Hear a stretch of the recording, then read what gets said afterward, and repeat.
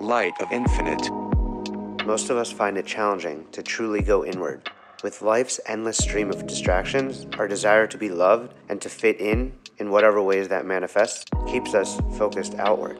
Avraham, the father of Jewish tradition, discovered the truth by searching what it meant to be his true self and the responsibilities that come with being one's true self, while those around him had fallen to worshiping desires and false idols. As we see from this parasha, sometimes to go further in, you have to go further out. God said to Avram, "Go forth from your land, from your birthplace, and from your father's house, to the land that I will show you. I will make you into a great nation. I will bless you and make you great. You shall become a blessing. I will bless those who bless you. He who curses, I will curse. All the families of the earth will be blessed through you." This week in the Torah is the first time Hashem mentions blessings explicitly, right after telling Avram to go to the land that Hashem will show him, but without telling him which land it is. The Zohar explains that Avram evaluated the spiritual nature of each land that he passed through until he reached Israel, the Promised Land, where he was able to experience Hashgacha Prati, or divine providence, directly. By not knowing which land to go to immediately, Avram had to discover for himself which land Hashem meant, thereby building up his desire for the Holy Land. When we are tested, our knowledge of what we must do is constricted and hidden from us, and only through the desire to do good, focused on our connection with Hashem, do we find the right path to follow. The answers are in the truest path, the path connected to the ultimate connection, to the Creator. As we see in this parasha, Avram is commanded to separate himself even further, not only spiritually, but also physically. Hashem commands Avram, lech-lecha, go from where you came from and go to where you should be, your promised land. But translated literally, the phrase means go to yourself, as in go and reach your promised land within. Traveling in the Midbar, desert, represents an inward journey, a space of silence and wisdom. Rabbi Nachman expounds on Midbar, desert, matana, present, and shtika, silence. In the space of silence, in the desert, we find the present of wisdom. Also, the silence is a keter around chokhmah, a sort of fence around wisdom. And we see this in general in our own lives. The silence and the desert represents humility. And when we're dealing with other people, we need to humble ourselves and listen. If we're always talking or we think we know everything, then there's no space for wisdom and to learn from other people and their experiences. But when we humble ourselves and listen, that's when we get chokhmah. But also further in the desert and traveling, the matana is the present of being present, of going inward, of gaining this wisdom through truly being present and not distracted by all the things that are normally in the spaces that we are in. Pardon my ADD brain for a moment, but as I think of this, I'm reminded of Seinfeld, this scene where Jerry looks at Kramer and he says, "Oh my God, I know what I've been looking for all these years." Kramer looks back curiously, and Jerry goes, "Myself." The Lubavitcher Rebbe teaches that going in the Torah has the connotation of moving towards one's ultimate purpose, of service towards one's Creator. Here, when it says to yourself, it's speaking of one's soul's essence. In Talmud Rosh Hashanah, it says, Mishaneh makom, mishaneh mazal, which literally means a change of place, a change of luck. So on a personal level, it's often good to get out of the space that you're in physically in order to get out of the difficult space you may be in mentally. In the biblical narrative, Avram needs to reach the Promised Land so that we can all reach it and receive the blessings that are contained through this journey. But we learn on Avram's journey towards Israel, to the south, to Jerusalem, that he finds himself in a famine and is forced to go down to Egypt. As it's written, "And there was a famine in the land, and Avram went down to Egypt." This seems like an odd turn of events after he is tasked with the journey and giving blessings of greatness. One possible answer could be that it is this trial a stumbling block on the way as a sort of test for Avram, as the Midrash says, much like we covered last week with the story of Rabbi Nachum and Rabbi Akiva, that their unwavering belief that every moment, no matter how difficult, is for the good. Here too with Avram, the Midrash says he was not angry and did not complain. But the Rebbe points out that this cannot be the case here, since this was not a personal pilgrimage, but one to spread Hashem's name and gather believers to his faith. The Rebbe teaches that we can find an answer in the famous saying, Maaseh avot siman lebanim. The father's actions are a siman, as a sign or a signal for their son. Ramban outlines his approach to the Avot, our forefathers' deeds and actions, seeing the stories about the Avot as prophetic indicators of what will occur in future generations. And the prophecies must be fulfilled because the Avot's actions actualize them. As an example, Avram goes down to Shechem because of what will later happen there for Dinah bat Yaakov. Avram's descendants into Egypt alludes to Bnei Israel's enslavement there, and so on. And so we see in Avram's journey, the history of Bnei Israel was rehearsed and actualized. Just as he went down to Egypt, we did the same through the Egyptian exile. But also, just as Avram went up out of Egypt, we too were brought to Israel, to redemption. And just as Avram left weighed down with cattle, silver, and gold, we did the same, leaving Egypt with greater wealth. This is seen just the same with Sarah. She had protected herself from Pharaoh's advances, and so did the women of Israel when they were in Egypt. And so the descent to Egypt was for its departure, which was weighed down with cattle, silver, and gold, a phrase that was used for Avram and all of Israel's ascent, transforming the most secular to the most high in service of Hashem through sacrifices in the Beit HaMikdash. So we see that Avram's descent to Egypt wasn't counter to his ascent to Israel, to Jerusalem, to the Promised Land. It was integral, because out of darkness comes the greatest light. As my homie Matasiao sings on his single, Jerusalem, out of darkness comes light, ain't no one gonna break my stride, ain't no one gonna pull me down. Oh no, I gotta keep on moving. Stay alive, Jerusalem, if I forget you, fire not gonna come from me tongue. Jerusalem, if I forget you, let my right hand forget what it's supposed to do. And so it is with us, with all that seem like unending descents, hardships, and ways to break our stride. We can't let it pull us down.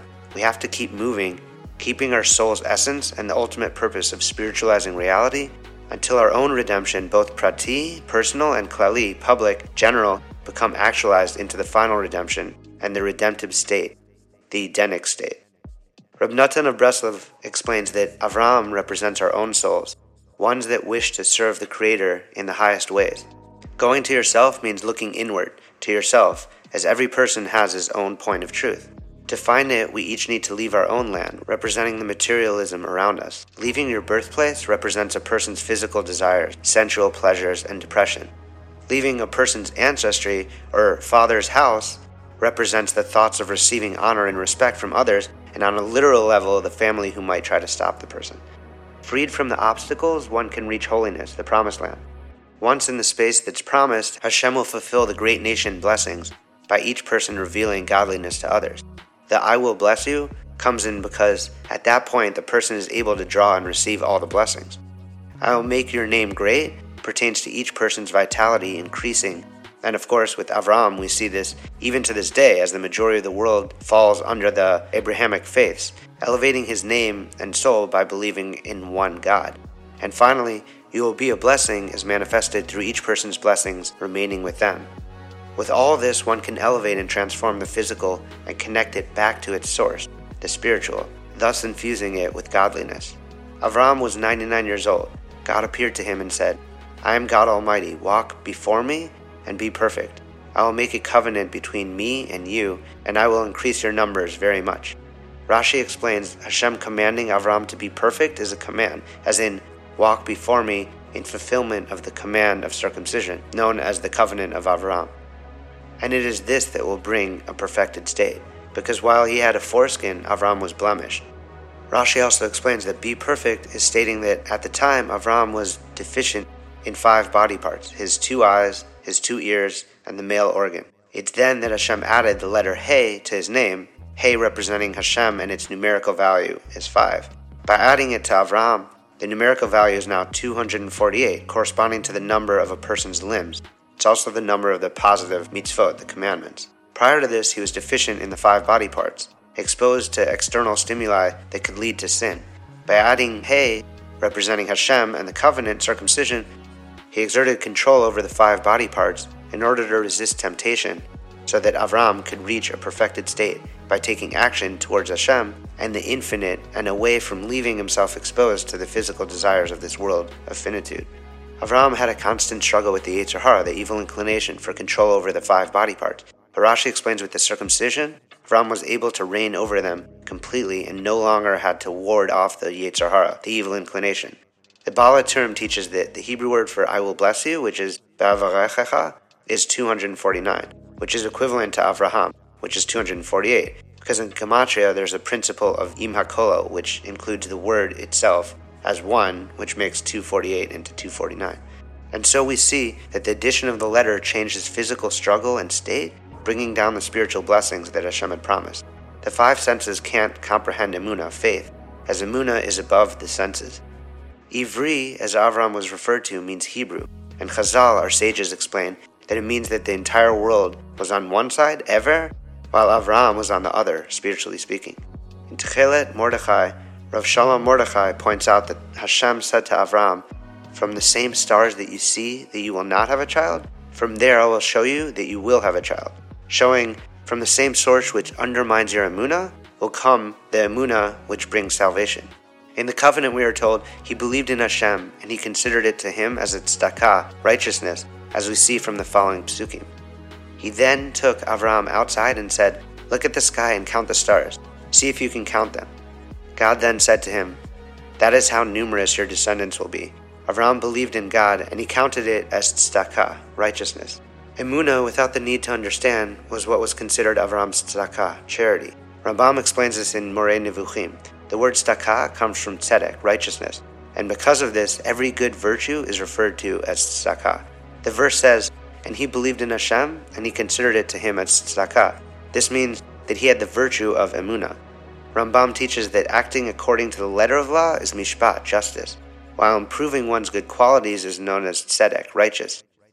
This choice of Avram and his descendants, the chosen people, came because of this emunah and bitachon, trust, this spiritual quality that is greater than any other quality. It is this quality that is demonstrated in Naseh v'nishma. Naseh, we will do first, then v'nishma, we will hear and understand.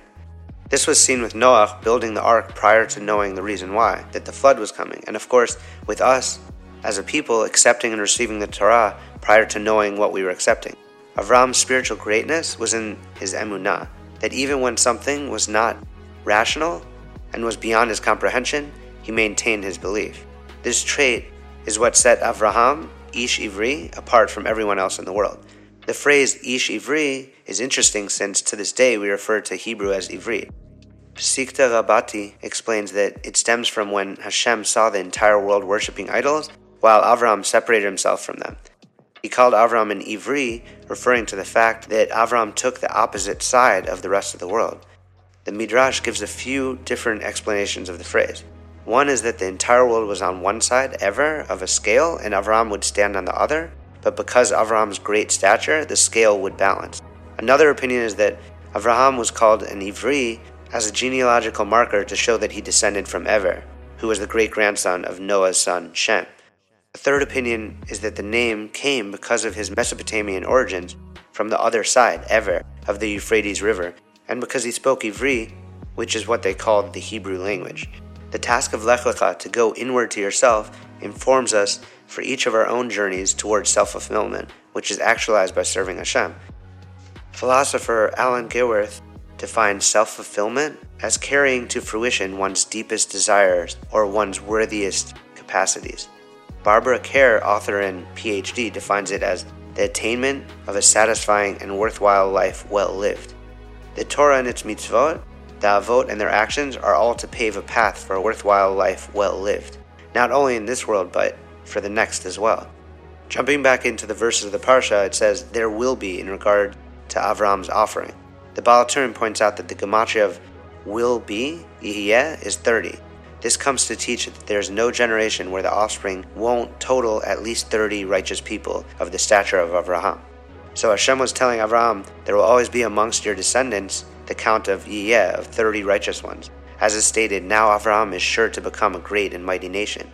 In Talmud Chulin, it expounds on there will always be at least 30 righteous Jews in the land of Israel and 15 in Babylonia, meaning outside of Israel when the nation is in exile, whose merits sustain the world, and that there will always be 30 righteous non-Jews whose merits will sustain the non-Jewish nations of the world. The blessings given to Avraham, which are the first blessings given in the Torah, include Avraham's name being great and his being a blessing. We see that Avraham's name and teachings are indeed the greatest in all the world, as all the major religions stem from them. There's the concept of aliyat neshama, that one elevates a person's soul when doing a mitzvah in the person's name or memory. In this sense, all of the Torah stems from Hashem's blessing Avram, and so we are all elevating Avram's soul and memory which shows the power and truth of these first verses in this parasha. We repeat this 3 times a day when we recite the Amidah, also known as the Shmona Esrei, the silent 18 prayers we say daily. We open the bracha blessing calling out, "Blessed are you, Lord our God, and God of our fathers, God of Abraham, God of Isaac, and God of Jacob."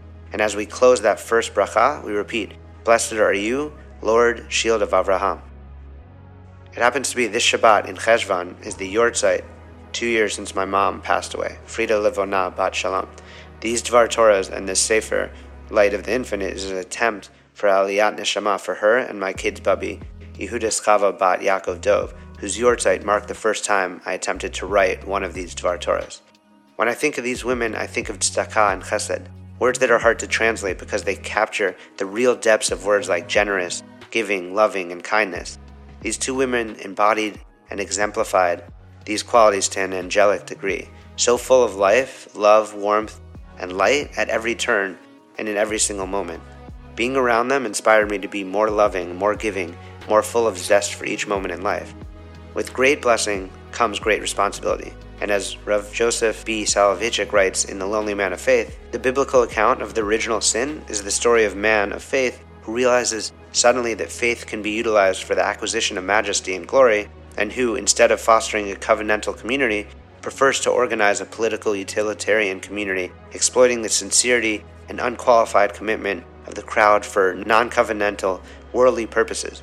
The history of organized religion is replete with instances of desecration of the covenant. And so, each of us is tasked with not only upholding the covenant of Avraham, but of doing right with all the blessings that come from it, going inward to elevate ourselves to the Most High, and spiritualizing reality, which inspires all those around us to do the same. Dive in deeper at lightofinfinite.com.